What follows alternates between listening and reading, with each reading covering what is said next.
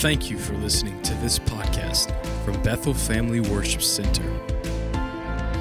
In Nehemiah chapter 6, the Bible tells us a story about this great man of God. His name Nehemiah. He was a builder. He was called of the Lord to do something that had not been done. Responsibility of rebuilding the walls of the city of which he lived, or his family, his forefathers had lived. He was born in captivity, so he had never been there. But he loved his roots. He loved where he came from. And a lot of us in this room, we have roots. Amen. Some of us come from the South. Come on. Some of us lived in the North all of our life, East Coast, West Coast, whatever. And we love where we came from. And we like to claim where we came from. And it's funny when I get around the people of the Lord and our church, and I get to hear some of the fun stuff and the antidotes and some of the, I call silliness that happens where we just laugh and cut up. I like to cut up. I like to have fun. Amen. How many know you can be a Christian and have fun? Amen. You don't have to look like a poster child for Quaker Oats. You can be fun and you can have fun. Amen. And you can smile. I was raised in the early church, in the holiness church, and when you smiled in that church, they thought you were up to something. So you didn't even want to crack a smile because they thought somebody thought you was sinning. But I like to have fun. I like to enjoy this good life of God. Nehemiah was a cupbearer for the king. He had an important job. And by the time he finally got down to Jerusalem to rebuild the walls, he had to face some opposition. And the Lord sent me on assignment today to speak to you about some of the distractions that you've been facing. Maybe you said, well, 2022, you know how some people do, they announce on Facebook, this is gonna be my year. I'm cutting everybody off. I'm unfriending, I'm defriending, I'm blocking. Blocked you. And I want to ask, why do you feel the need to announce it? Just do it already. You don't have to announce it to nobody. You're trying to draw attention to yourself. Something in you is insecure. Something in you lacks. So you want people to say, what's wrong, boo-boo? There are going to be some distractions you're going to have to learn how to get over. Some people you're going to have to get over. Some of your distractions will come wrapped up in some flesh. Look down your row and say, I'm glad you're sitting here today. This message just might be for you. I've seen husbands and wives elbow each other. One time I got to preaching and I must have said something, and the wife elbowed her husband so hard in the ribs that he yelled out, ouch, real loud. So don't be doing none of that. But distractions, we all know what they are. Some of you are distracted when you came here this morning. You were driving fast and you had the nerve to try to even blame the red light as your distraction. The light wasn't there to distract you, it was to guide you. But we do have real distractions, things that happen in our life that we didn't account for. Flat tires along the way, washing machine quit working, amen, all that kind of goofy stuff. And how many know that sometimes those things happen so fast in rapid succession where you're like, what is going on? And you just have to take a minute and get your thoughts back. When Nehemiah got to a place where they were building the wall, he had some opposition wrapped in some flesh. Look at this. Look at verse 1. Sanballat, Tobiah, Geshem the Arab. Now the Bible names these three, and then he goes on to say, and the rest of all our enemies. Now I know every one of us in here could name at least three people that come to mind who have not been always favorably nice to us. Some people who hate us because they ain't us. Have you ever met some people, they don't even like you and you don't know why? You've never even had a conversation with them. They just don't like the way you look. And so I have been in that environment. And the Bible mentions these three, and then it said, and the rest of all of our enemies. So how many know that Nehemiah had some stuff he had to deal with? He had some relational things going on. he had some opposition that he didn't even ask for. And the Bible said that when they found out that I had finished rebuilding the wall and that no gaps remained, that'll preach by itself, that no gaps remained, though we had not yet set up the doors in the gates. Sanballat and Geshem sent a message asking me to meet them at one of the at one of the villages in the plain of Ono. But I realized they were plotting to harm me. How many know what I'm talking about? Have you ever caught wind of something? You're like, I know what they're up to. I realized they were plotting to harm me. So I replied by sending them a message and said, I am engaged in a great work, so I can't come. Why would I stop working to come and meet with you? 4 times they were relentless. The same message. And each time I gave the same reply. The 5th time, Sanballat's servant came with an open letter in his hand, and this is what it said. There is a rumor on Facebook. There is a rumor among the surrounding nations, and Geshem tells me it's true. How many know that you always going to have a sidekick that tries to get in on it? When you have one person who's disgruntled sitting on this side of the church, and next week you have someone who's disgruntled sitting on this side of the church, and by the 3rd week they're sitting together because spirits attract to one another. And he said, even Geshem will back me up. Well, ain't nobody gonna take his word. We know what he is. He ain't nothing but a blabbermouth. There's a rumor among the surrounding nations, and Geshem also tells me it's true. Ooh, I'll have fun reading this text. That you and the Jews are planning to rebel, and that this is why you're building the wall. According to his reports, you plan to be the king. He also reports that you have appointed prophets in Jerusalem to proclaim about you, look, there's the king of Judah. You can be sure that this report will get back to the king because I'm going to tell him everything. So I suggest that you come over here to this village on the plain of Ono and talk it over with me. In other words, it's going to get back to the king. You better come talk to me if you don't want me to bring back this report. And this is what he said. I replied, there is no truth in any part of your story. You are making up the whole thing. Somebody, I'll just shout out right there, the devil is a lie. Nehemiah then begins to tell the people that are with him, they were just trying to intimidate us, imagining that they could discourage us and stop the work. So I continued the work with even greater determination.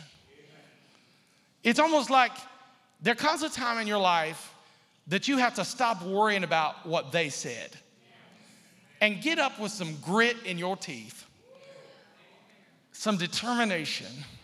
Everybody clench your teeth and try to talk. It's almost like I'm going to get up this morning and eat raw meat and gunpowder. And I dare you to say anything.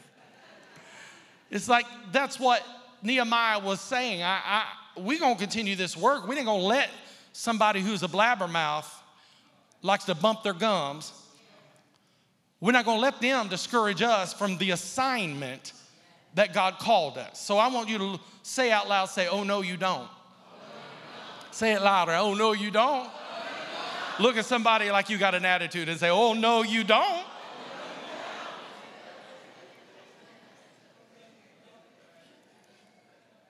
There are many things that will try to distract us from our assignment and our purpose. Nehemiah, he realized that the enemies that had been coming against him were coming to harm him. Hence, he would not take their invitation to come down off the wall and head over to the plain of Ono, where they had probably laid a trap for him.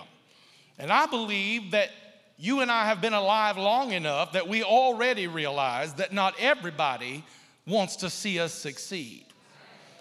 Not everybody in your circle is rowing in the same direction.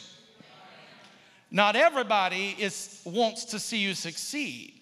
There are even some people in your family that you can't even share your joy with them about you got a promotion or you got a new car or you got this, because the first thing out of their mouth is going to be, well, what about me? As if you succeeding somehow diminishes them. But I want you to understand, you live under the favor and the blessing of God. And you don't have to excuse your blessing to anybody. You don't have to shop the clearance rack unless you want to. You can live your best life, and it's not that you're being arrogant, not that you're being uppity at anybody, but you are saying, God is my provider, and God is my source. And if God blesses me, you can't unbless me. And there are certain people, maybe even your own circle or your family, that you can't even really talk about how good God's been to you because they're not on that level. And they don't want to see you succeed. They're against everybody that's doing better than them. Or I ain't never seen a hater doing better than me anyhow. So you got to understand that haters cannot take away what God blessed you with, but they can try to distract you because you are human and you have feelings and you want to be loved and liked by everybody. But we have already come to the conclusion in this year that not everybody wants to see us succeed. I found out that not everybody wanted Beverly and I to succeed at pastoring when we came here in 1999. I thought we came with a vision and a dream and everybody would love me. I thought everybody would embrace me and take me to eat fried chicken. I thought everybody was going to be on my BFF list. I found out wasn't long that some people were trying to kill me. I found out people had secret knives stashed away so they could stab me in the back. In fact, I got cut a few times. Everyone is not for you. I need to say that out loud again. Everyone is not for you. Look at verse 3 again. He said, I replied by sending this message to them, I'm engaged in a great work. I can't come. Why should I stop working to come and meet with this is my version, with the likes of you? Why would I come and meet with you when I know what you're planning? But I come to tell you that anytime you set out to do something for God, a work, a ministry, or you would branch out and take a leap of faith, that you can expect two things. First of all, you can expect, write this down, hindrances. Hindrances come to hinder you, to make the process difficult, to hold you back, to hamper you, to impede upon your progress and your action. And all of us have had hindrances that we've had to ignore. We've had to learn how to handle the hindrance. We've had to hurdle over the hindrance. We've had to identify it as a hindrance and say, I'm not going to let that stop me. But it doesn't mean it's not going to happen. You are going to have hindrances to your journey, hindrances to your walk, hindrances to your ministry, hindrances to your career, hindrances to your business interest. There's going to be hindrances there. But here comes its crazy cousin, frustration. Frustration will then come after the hindrance to discourage you, to annoy you, to anger you, because you feel trapped. You feel like you put one foot forward and you just keep falling back. You're frustrated. You're frustrated with the people who said they would help you and they're nowhere to be found. You ever met them people who say, call me if you need me, and then you call them and it goes straight to voicemail, and yet you know they texting everybody because you saw the bubbles? Call me if you need me. And you're frustrated because you cannot seem to gain access to what you feel is a God assignment upon your life. You're frustrated that everybody else in the church isn't as excited about your ministry, is excited about your work, is excited about the thing that burns in your heart. And so that can bring frustration. So here comes hindrance, here comes frustration. They all set in. You will face these two enemies called hindrance and frustration. You will have a Sanballat, a Tobiah, and a Gashmu or a Gashem in your life that will try to hinder you, and that don't even count the rest of the enemies that will come and try to attack you. They will come dressed up for battle. They may disguise themselves, but if the Holy Spirit is in you, He will give you discernment, and you will be able to see exactly what someone is and what spirit they cover. I'm speaking prophetically here because because there's somebody in this room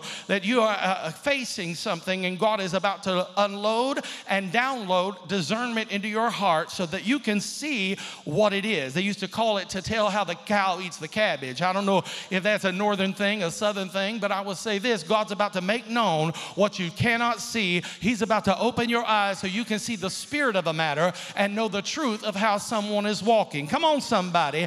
Every enemy that you face will come dressed in some attire. They will come ready to fight. They will come ready to be a snake. They'll come ready to bring deception or whatever, but they will come, and you will have to be able to identify them. I thought about that because, you can usually tell what someone is about by the uniform they wear. If I was to look at you externally, I could tell maybe on your job, a certain attire that you wear, what you're about. Well, I can make an assumption that this is what you're about.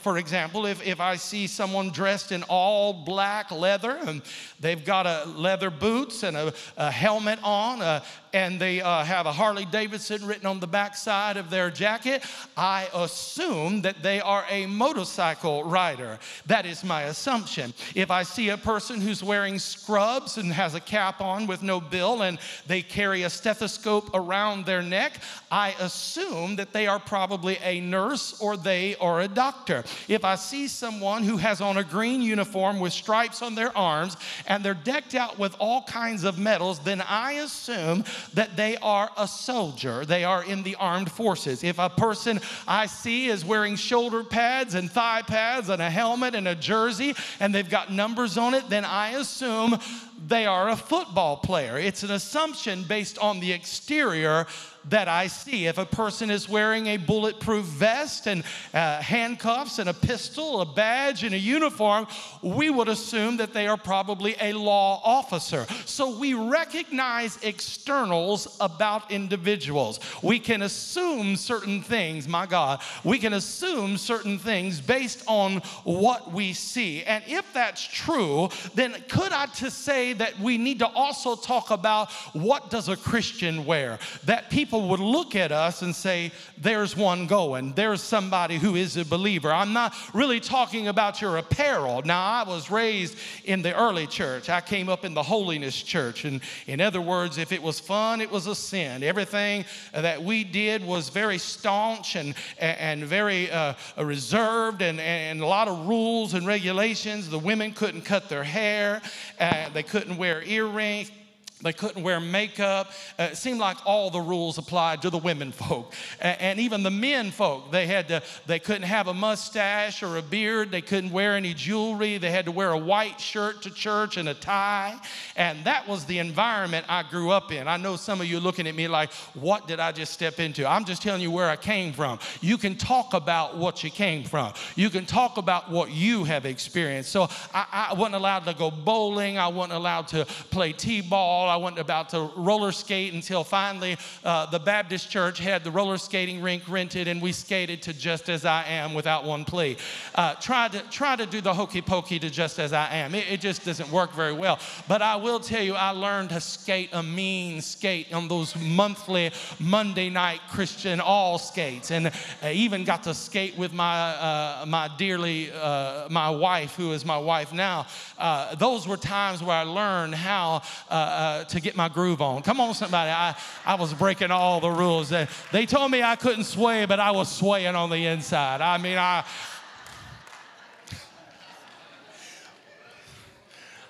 So when you were around our church people, you could tell who was in the church and who wasn't in the church.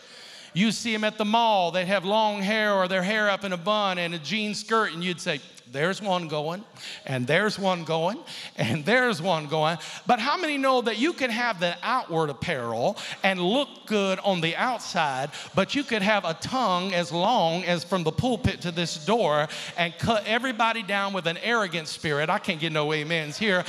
Can't cut everybody down. I was raised around folk who were arrogant. I was raised around people who thought they were better than other people. I was raised in that environment. Ooh, I feel an anointing here. Why? It ain't in my notes, but I want to say it here. This is where we have to be able to discern. It is not the outward appearance that God is looking for. He is looking for the heart. He is wanting to know, is what you have on the inside as real as you say? And I do believe that whatever's on the inside will work its way outside. You will have an inward manifestation that produces an outward expression. God will show up, and people won't have to scratch their head and wonder because they hear you talk about church on Monday, but before the week is over, you're cussing like a sailor. People won't have to wonder who you are because what you are will show up out of your mouth and your disposition and your attitude. Oh, let me preach in here. I'm not talking about all of that I grew up in. I'm not talking about, I'm just thankful where I came from, but I'm also glad I kept coming. I'm not talking about the externals. I'm talking about the attitude that every Christian should put on and ought to wear. What kind of attitude should the world expect from me? What kind of attitude, what kind of garment should I wear? I'll tell you what we should wear, saints of God. We ought to wear the garment of love, where we love people unconditionally, where we don't love just the people on our list or the people on our side of the track or the people who are the same color of skin that we are. We don't love with discrimination. We don't love with a disposition of, I only love you if you give to me. I only love you if you look like me. I only love you if we're running in the same circle. No, we wear the garment of love, where we love everybody. And we don't just love everybody, we love people big, and we hug big, and we kiss big, and we are a good people that love everybody. We wear the garment of love. We wear the garment of kindness. We are easy to entreat. People don't have to tiptoe around us for fear of setting us off, because there are some people in your family, you can't say what you need to say. Everybody has to tiptoe at the family reunion for fear that if you set Aunt Hazel off, she's going to go off on somebody. So everybody just have to tiptoe. That ought not be the child of God. Nobody should have to worry about you having an offense, because the Bible said, great love have they that love thy law. Great peace have they that love thy law, and nothing shall offend them. I am sick and tired of everybody being offended. Hey, I'm offended that you're offended. I just want to encourage somebody. Don't walk around all the time with something on your shoulder, waiting on somebody to knock the chip off your shoulder. Be a kind person. Be easy to entreat. Be a person that wears the garment of compassion and understanding and mercy and patience. Be as patient with people as you would want them to be patient with you. What kind of attitude should the world expect from a Christian? If we wear the things that I've just mentioned, then we will allow people to assume that we are Christ-like, that we're one of them. There's several things that I want to jot down and ask you to consider wearing today. Number one, would you wear compassion? Compassion is where you look to the needs of other people. We live in a very selfish society. It's a selfie this, a selfie that. And because we are self-focused, we lose our compassion for other folk. What are their needs? How can I help? Well, the church is having a food drive, so we're going to help there. We're going to be compassionate to the needs of other people. Somebody is needing help. So I'm moved. You know, the Bible talks about being moved out of the bowels of your compassion, where you are moved to a place. There's an unctioning in you that when you see a need, that you meet it. When you see a lady walking down the street and it's raining and she's got a baby in a little stroller or a baby in her arms and she is waiting on the city bus, that you pull over because you've got an umbrella in your car, you hand her the umbrella, or you give her a ride. Can't be too careful today. But I'm saying you are moved with compassion and that you try to meet a need in someone's life. When's the last time that you went beyond your boundary and helped someone besides yourself? Ooh, it's quiet. Here's the second garment we should wear, and that is cooperation. Are we easy to work with? Do we cooperate? Or do people say, oh, I don't want to work with them? Because they're hard to work with. They won't bend. They're not flexible. It's got to be their way or no way. Come on, somebody.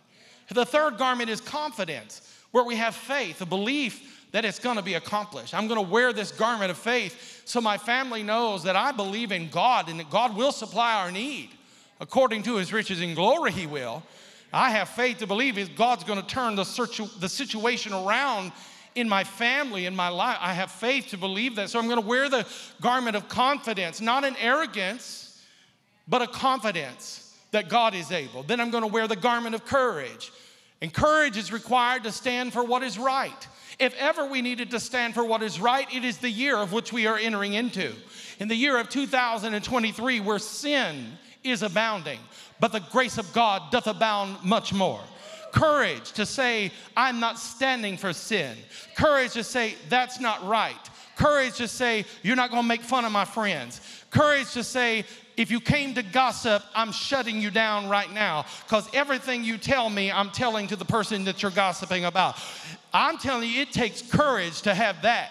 It takes courage to wear that kind of garment, to wear the garment of courage. You will be tried and tested. Oh, I feel like preaching here. And then there's the garment of commitment, the commitment that says, I will finish what I said I will do. If I give you my word, my word is my bond. We don't have to shake on it.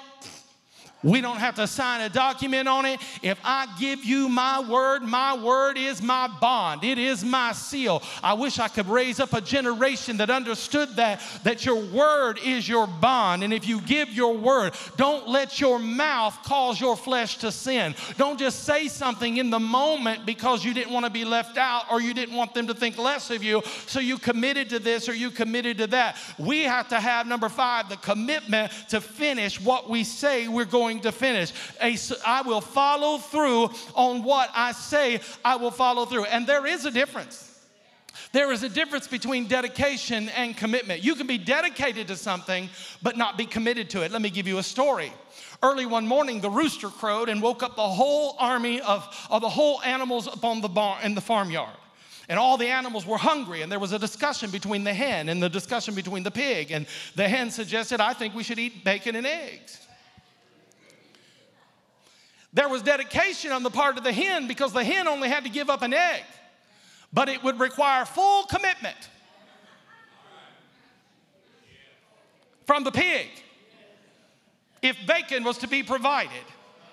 So I ask you this morning, are you committed or are you merely dedicated? I'm thankful for the people of Bethel Family Worship Center who I know tried and true, have walked the walk and have talked the talk and are wearing the garment of compassion, the garment of cooperation, confidence, courage, and commitment. I'm thankful for them because I know some of your stories and I know some of your testimony, and it wasn't always easy, but it was worth it. When God lifted you up and put you in a new and fresh way, were you able to walk out what you profess and be able to say, this is what I believe, and you wore the garment even when your family came against you, even when Brother Hindrance came, even when Sister Frustration came, and you had to contend with them and say, I don't know if I'm going to make it through this. This is what I want you to hear. You're going to face hindrances. You're going to face frustrations, but you got to make up your mind that you're going to have enough power in you through the power of Jesus Christ to overcome every hindrance and every frustration in your life. This is what I want you to write down. The church is not an audience to be entertained, but rather we are an army to be empowered. I didn't come this morning to entertain you. The band didn't come to entertain you. The greeters didn't come to entertain you. The Connections Cafe didn't come to entertain you. Nobody came to entertain you. We came to host the Holy Ghost. We came to perform to the audience of one. We came to give Him praise and Him glory. We come to be empowered. I'm not here trying to entertain an audience. I'm trying to empower an army of people who will rise up in the year of 2023 and declare, I shall live and not die to proclaim the glory of the Lord. I may have to hurdle over frustration and hindrance, but greater is He that is in me than he that is in the world. Somebody say, yeah! You got to put on the fighting armor. We must be empowered by the Holy Spirit. This past year, Beverly and I have traveled more extensively preaching the gospel, churches and around this nation. And the reports that I hear as I mentor and coach pastors every year, just starting a brand new year of coaching pastors this coming year out of the East Coast and the Capital District, New Jersey area. And already we know that we are going to encounter things that are rough in society that is causing hardships for churches. We are living in a time where people have become very lazy. We come out of COVID and we didn't know how, some people, they go to Walmart, they go to Kroger, they go to the movie theater, they go to parties, birthday parties, they go to retirement parties, but they're too scared to come to the church and be amongst God's people. It has become very easy to just sit at home and watch online. Oh, I'm thankful for our media ministry. I'm thankful for the tool that we use to share the gospel around the world. But there ain't nothing like getting together with brothers and sisters in the faith who will encourage you, who will pray for you, who will look you in the eye and say, I hear a word from the Lord. And God begin to minister to you in healing and in strength. That the problem that I see in the North American church, and I say North America, I've been to North America, I've been to Central America, I've been to South America, I've been to China, I've been to India, I've been around the world over, and I'm telling you the problem that I see in the North American church is that when the less power we have, then we think the remedy is more cake and coffee, more of the thrills, more of the pleasures, more of the benefits. If I can say we're having a free chicken wing dinner on Wednesday night, this church would be packed because everybody comes out for some wings. Everybody wants some wings with hot sauce. Can I get an amen from somebody? But if we got to tantalize your taste buds to get you to the house of God with coffee and with cake, then we're not a powerful church. We are a church that has become nothing more than a social gathering and a social club. We are not the Masons, my God. We are not the Elk Club. We are not some society order. We are not some program. We are not the PTA. We are not just a group that gathers to bowl at the bowling alley. We are the church of Jesus Christ, and we are full of the Holy Ghost and power, and the devil is a liar, and the devil can't stop what God's doing. Let God arise and his enemies be scattered. I decree to this church, I decree to your house, I decree to this family, God is going to turn the tide in the name of Jesus. Churches trying to draw people with cake and coffee. Now, you know we have cake and coffee, but we don't rely on cake and coffee. Cake and coffee is not going to bring your loved one out of hell. Cake and coffee is not going to deliver them from pornography. Cake and coffee won't bring them back into their right mind. So what's it going to take to turn this casual Christianity that has invaded the church? It's going to take preachers who will stand behind this pulpit and declare, thus saith the word of the Lord. It's going to require preachers who would still declare hell is hot and heaven is real. It's going to require preachers who will declare that sin is wrong and sin will send you to hell. It's going to require preachers who will say this is the Bible and this is God's authority. I'm not reading from Reader's Digest. I'm not reading the latest romance novel. I'm not reading whatever they have decreed now is still available at the libraries in our land. I say this is the Word of God, and it'll still bring you out of alcohol. It'll still bring you out of perversion. It'll still bring you out of drug addiction. It'll still make a crooked path straight. Woo! I wish I could have preached to somebody to tell you that God's going to require preachers to stand up in this last day and declare, thus saith the word of the Lord. It won't make us popular. It'll put a bullseye on our back. People will hate you without a cause.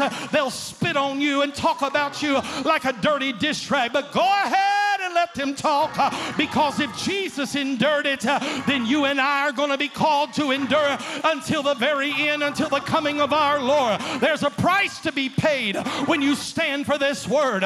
There's a price to be paid. Your family will look at you funny. They'll say you're just being extra. You don't have to do all that. But where are the Holy Ghost women and men of God who will stand on thus saith the word of the Lord and declare this is the Bible. It will not change. It will not alter. It is still true whether you believe it or not. Somebody ought to say yes. Give somebody a high five and tell them the word is still the truth. It's going to take preachers to declare that Jesus is the only way to heaven. Jesus said there is no way, no man come to the Father except it come by me. You can't just get on any spoke of the wheel and hum till you're numb and stare into a crystal ball and think you're going to make it to heaven. Heaven is reserved for people who've been washed in the blood, who've been redeemed. Am I preaching to anybody that came out of darkness? Am I preaching to anybody who is bound but is yet free? Am I preaching to anybody that said, hey, I know what it was like to be lost, but now I'm found? If that's you, you ought to stand to your feet and give God praise and declare to the devil, you don't have no power over me. You don't have authority over me. I'm free and delivered in the mighty name of Jesus. You may be seated. John Wesley said, give me 100 preachers who fear nothing but sin and desire nothing but God, and we'll shake the gates of hell. I want to be one of those preachers. I heard an old preacher say, Lord, give me the backbone as big as a saw log. Give me ribs like Joyce under the church floor. Put iron shoes on me, galvanized breeches, and hang a wagon load of determination on the gable of my soul. Help me to sign a contract to fight the devil as long as I have vision, and bite him as long as I have a tooth, and then gum him till I die.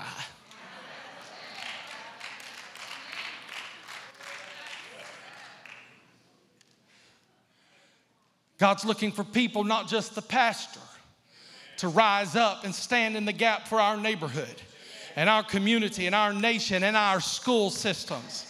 Men and women who are determined like Nehemiah, who will not yield to cultural compromise, will not be persuaded to the spirit of compromise that is sweeping through the land and has even tried to creep up into the church. We say no. We say no to the devil. I say no to this LBGQT plus. I say no to the agenda. I say no to the abortion agenda. I say no to the transgender agenda that is targeting my grandchildren and your children and telling them that they can have two dads or two moms and they can have sexual perversion with one another in books that have coloring and crayons and have colored illustrations for children 10 and younger to look at. I say no to this godless and immoral abomination that is trying to come. Pastors and preachers and ministers and churches, you must rise up and say no. I'm not having it. I'm not having it. I'm not coming to your own no.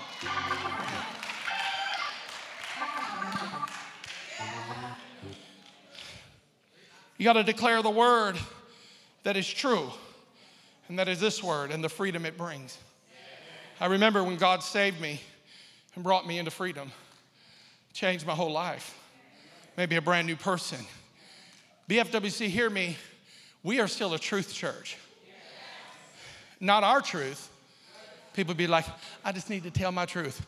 Honey, you don't have no truth to tell. This is the truth. I just got to tell my truth. Your truth is whatever this word says. Woo. If you got any email, Pastor Wayne, would you stand up? Send it to Pastor Wayne. He might come to your ono, but he carries. So, I mean,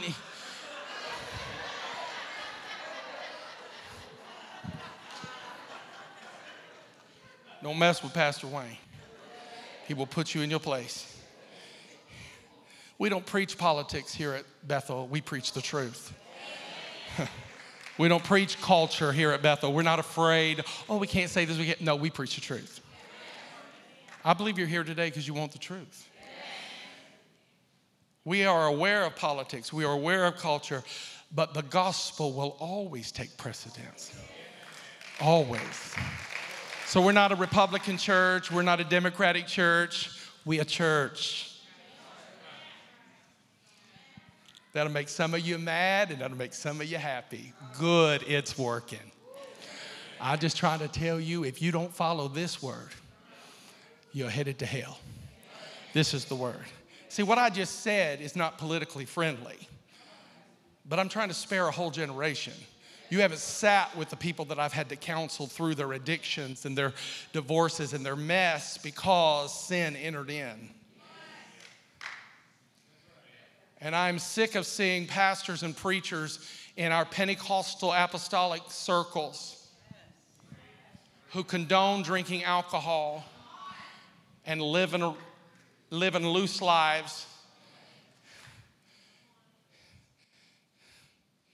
because of the people that I've ministered to who lost everything because of it would tell you don't even flirt with it. See, there's great division even in the church. Why are we having to preach about this stuff? The Holy Spirit will tell you the truth. And if you're doing anything in secret to keep it from the pastor, then you have to ask yourself, why am I keeping this thing secret? It should be known. Let your yea be yea. And if you can't make your yea be yea, you better hide up in a closet till you get victory. Don't bring the reproach to the name of Jesus. I'm just way beyond my message here. We are at a place where it's going to require courage. And so let me go to chapter 1 of Nehemiah. Go back with me. I'm going to jump ahead here. He got this discouraging word from his brother Hananiah in verse 2. This was at the beginning of the book. And he told him that the walls were falling down and there was great trouble. And at the end, look, if you look at verse 4, after he got that news, he started weeping and crying. And the Bible said that he wept for days. He mourned, he fasted, and he prayed to the God of heaven. So imagine that he's gotten this news that the place that his ancestors came from has been destroyed. And he cries and he weeps and he mourns. That is the mind and that is the disposition that we should have when we see people in our family who are lost. I don't want them to go to hell. And there is an assurance to be absent from this body is to either be present with the Lord or you lift your eyes in hell. You have to have a relationship with Jesus. He doesn't make it hard. He said it's so easy that even a child could enter in. But what has happened? We have living in this world where we have our freedom and we're living our best life. And we'll forget about the things of God until a man falls on a football field and then instantly it hits everybody, oh God, oh God. And they cry out to the only name that can set free. Quickly, they did, didn't they? So Nehemiah, he's been in captivity all these years, and he holds this great big position called a cupbearer. He is God's plan. It wasn't just an accident that he's the cupbearer. God put him there. He was God's plan. Say this to your neighbor, you are God's plan. You're where you are because God put you there. And so because he's the cupbearer, he knows that the king has lots of enemies. So he surrounds the king, and the king surrounds himself with loyal supporters who God has put in his life. And there's one for sure we know is God appointed, and it's Nehemiah, who is Jewish. And he is, although in captivity, he is yet a man that God can trust. And this cupbearer position was a place of trust. It was a place of advisory counsel to the king, because one of the jobs that he had as a cupbearer is he had to taste the food before the king did, because if somebody was trying to poison the king, he would eat it or he would drink it so that no poison would be passed on. That was an important job. When you are in that close of proximity to your leader and you have access, don't disrespect that access. He is in a place of trust and advisory counsel to the king. He tastes all the food that is served. And so he is trusted to the king, and the king trusts him in his court. And then when you jump into chapter 2, you have to remember he's been praying, he's been mourning, he's been grieving. He has got this heavy burden on him. And he comes into the presence of the king with a sad countenance. Look at verse 1. Early the following spring, in the month of Nisan, during the 20th year of King Artaxerxes' reign, I was serving the king his wine. I had never before appeared sad in his presence. So the king asked me, "Why are you looking so sad? You don't look sick to me. You must be deeply troubled." Now you have to remember this about Nehemiah. He knew what it was to be professional. And with his professionalism, he was not...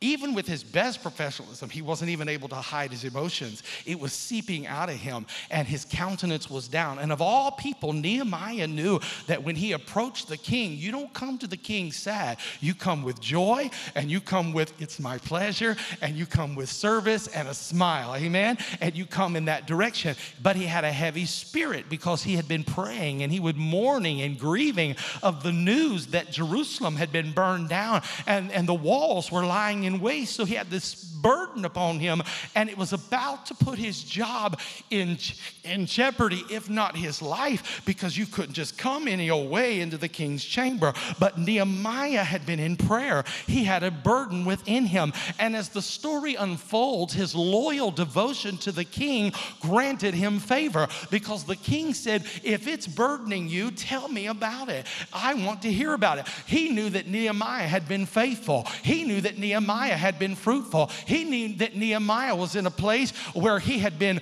trusted and tried and true. And so he was willing to go the extra mile to hear what troubled his cupbearer. And Nehemiah said, "Oh, king, the walls of Jerusalem have fallen and are in shambles. There's no defenses. The enemies are coming against the people who have returned, that you allowed to return out of captivity. They're being overrun. They're not able to establish homes." He said, "I would to God that I could go down and build and defend the city once again." And the king who had favored him, the king who had trusted him, said, "All right, I'll send you." He sends his trusted cupbearer. That means he'd have to find somebody else to do that job. And he sends him with letters of authority, and he puts them in his back pocket, and he goes down and he begins to build the wall, and he begins to get the people excited about the building process. And all of this is happening because this man had favor on his life, because he had been faithful. You can't show up to work when you want to and wonder why they don't give you a raise. You can't show up and be unfaithful and wonder why that you're not getting the promotions that you want.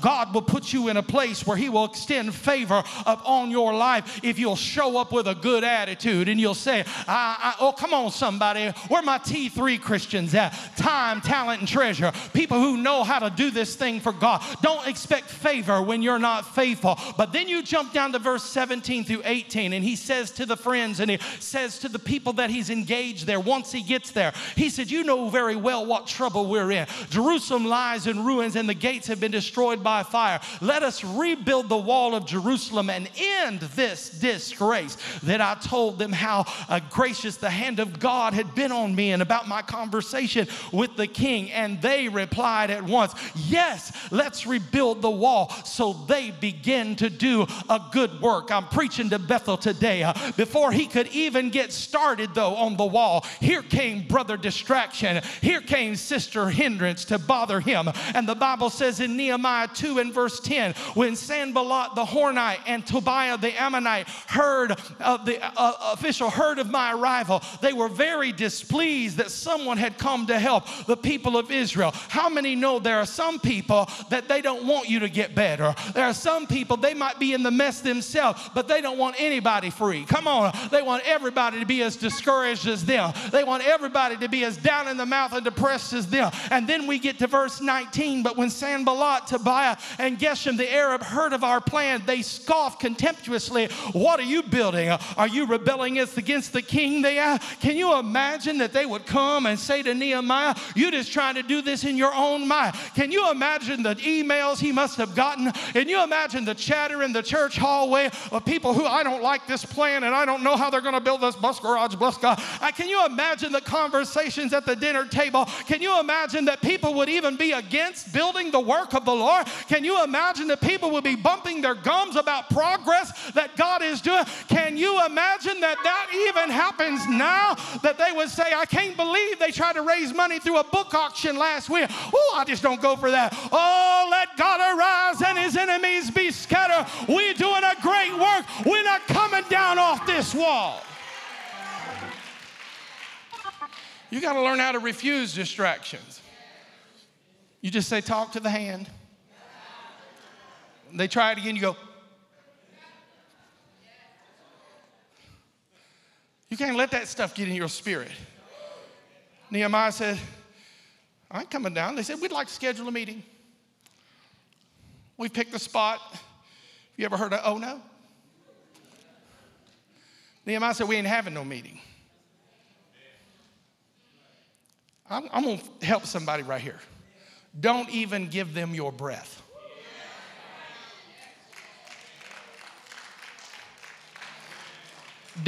They don't deserve your very breath. If they don't have the courage or the courtesy to talk to you in love and wear the right garment, see ya. See ya. I'm out. I didn't say that in the first service, but I felt that right here. We need to express our frustrations with you. We need to have a meeting. We need to let you know how this is making us feel.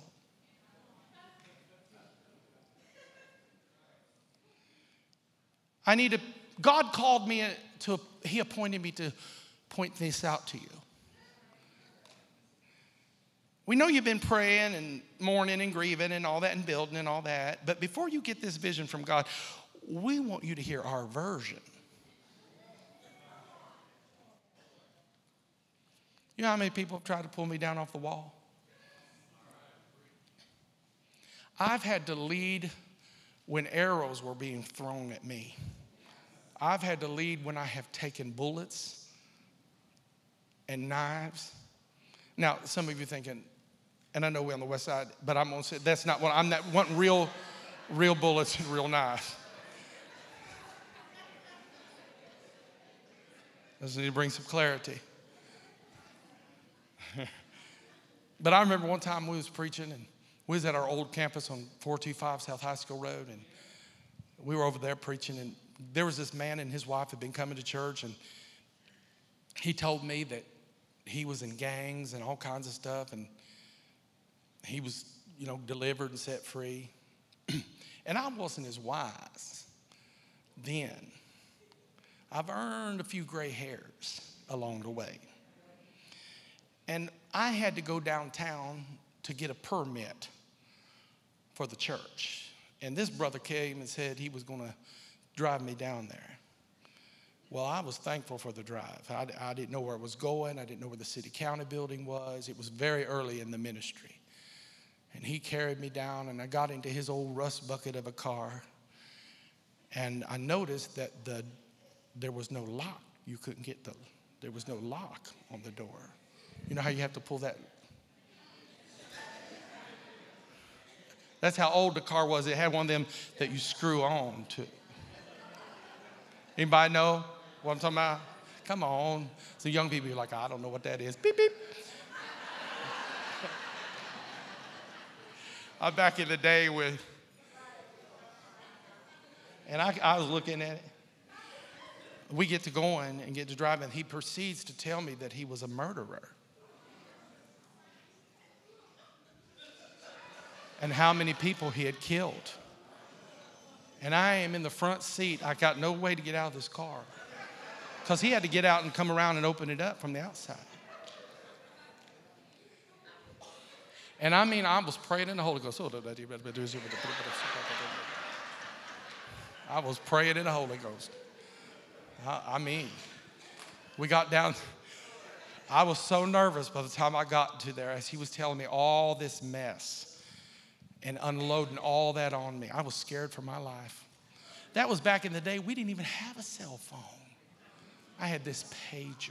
What good was that pager going to do?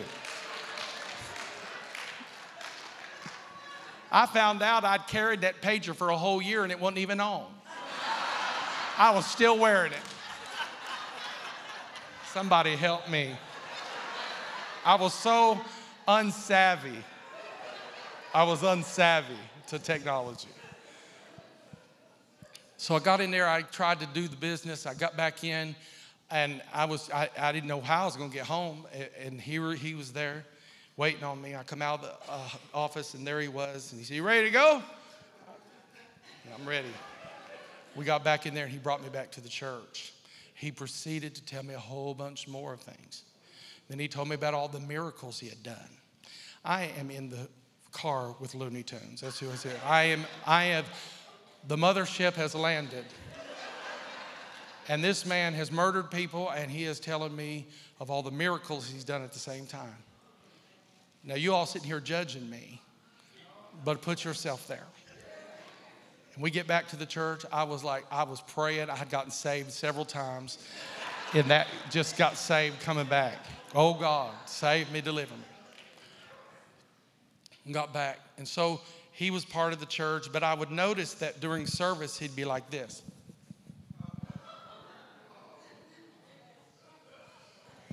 And there was a spirit about him.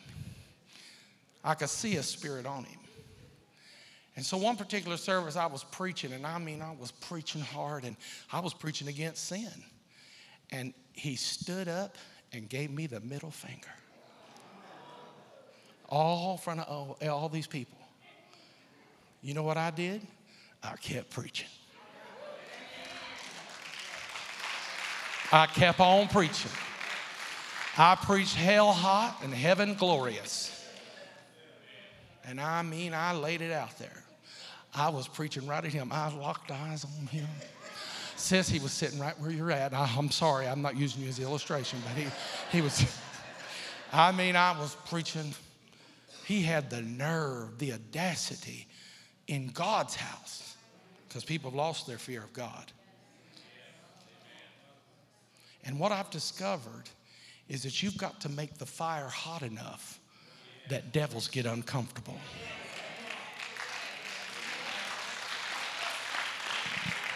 You do, as they come. And this is the story as I close on this, because that's just my illustration. I want you to hear this.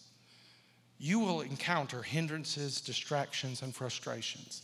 You will encounter Sanballats, Tobiahs, and Geshems. They're going to come. And all the rest of the enemies. They don't just stop. They don't just stop. But you must be determined to be on assignment and not come down off the wall. It took me a long time to really kind of get my rhythm on that, because I was so concerned about what people thought. And I do care about what people think. I think that you're foolish if you don't care what anyone thinks.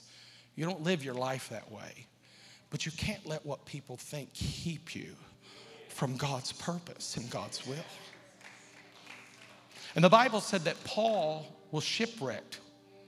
The Apostle Paul, who wrote the majority of the New Testament, was shipwrecked.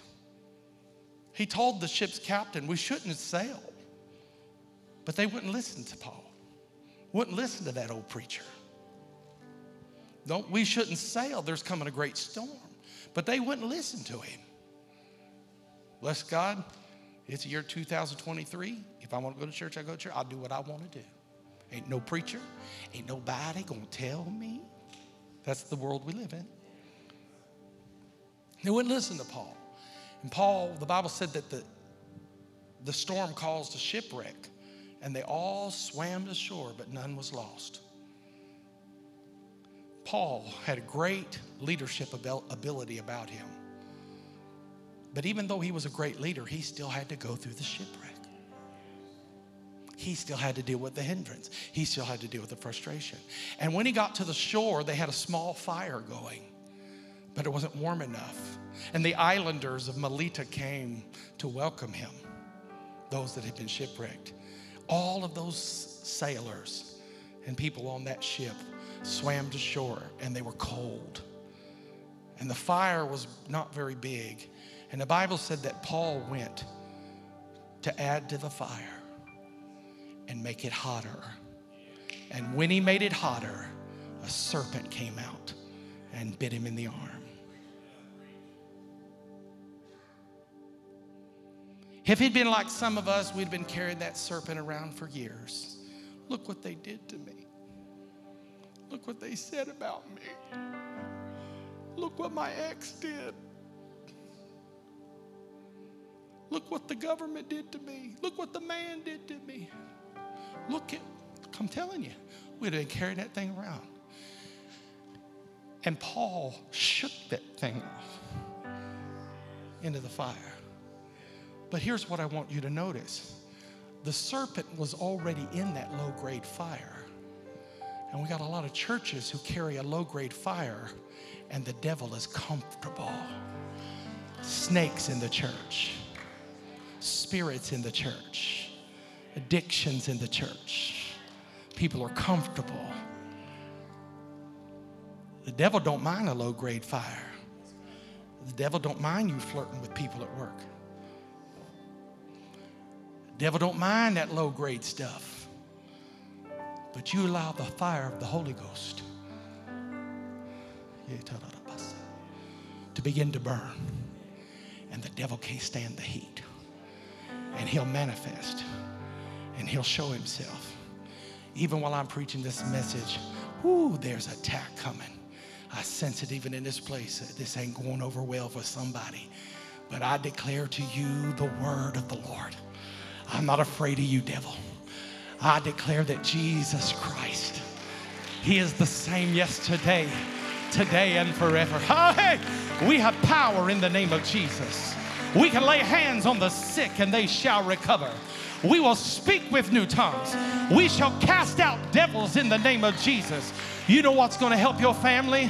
Don't keep a low-grade fire. Take the wood of the Word of God and put it up on the fire and rekindle that flame again until it gets so hot that you chase the devil out of your child's bedroom, that you chase hell out of your house, that you chase hell out of your marriage, and you declare, in the name of Jesus, I will not be distracted. I will not be hindered. I'm going to stay right here where God called me, and I'm going to shake that old thing off into the fire.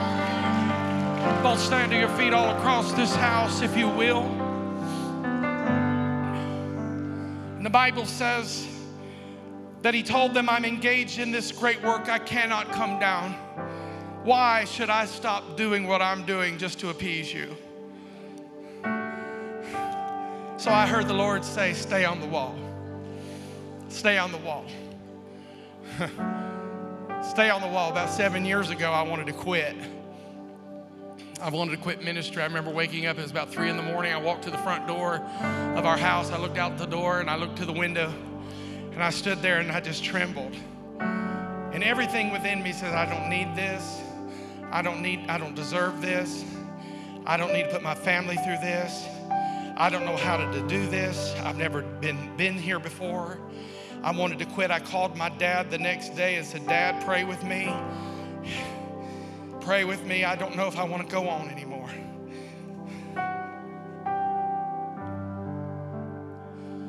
I said, I don't know if I want to do this anymore. Maybe I'll take a job somewhere, move out of here. I've never encountered these types of spirits before and these people. I don't know. Listen, I don't care who you are. I don't care who you are. Hindrances will come. Frustrations will come. And I'm trying to be strong for everybody else, but I feel weak in myself. I'm preaching to somebody this morning. And my dad said, stay on the wall, son. Stay on the wall. Hallelujah. I'm so glad. that I stayed on the wall. I'm so glad that I didn't quit.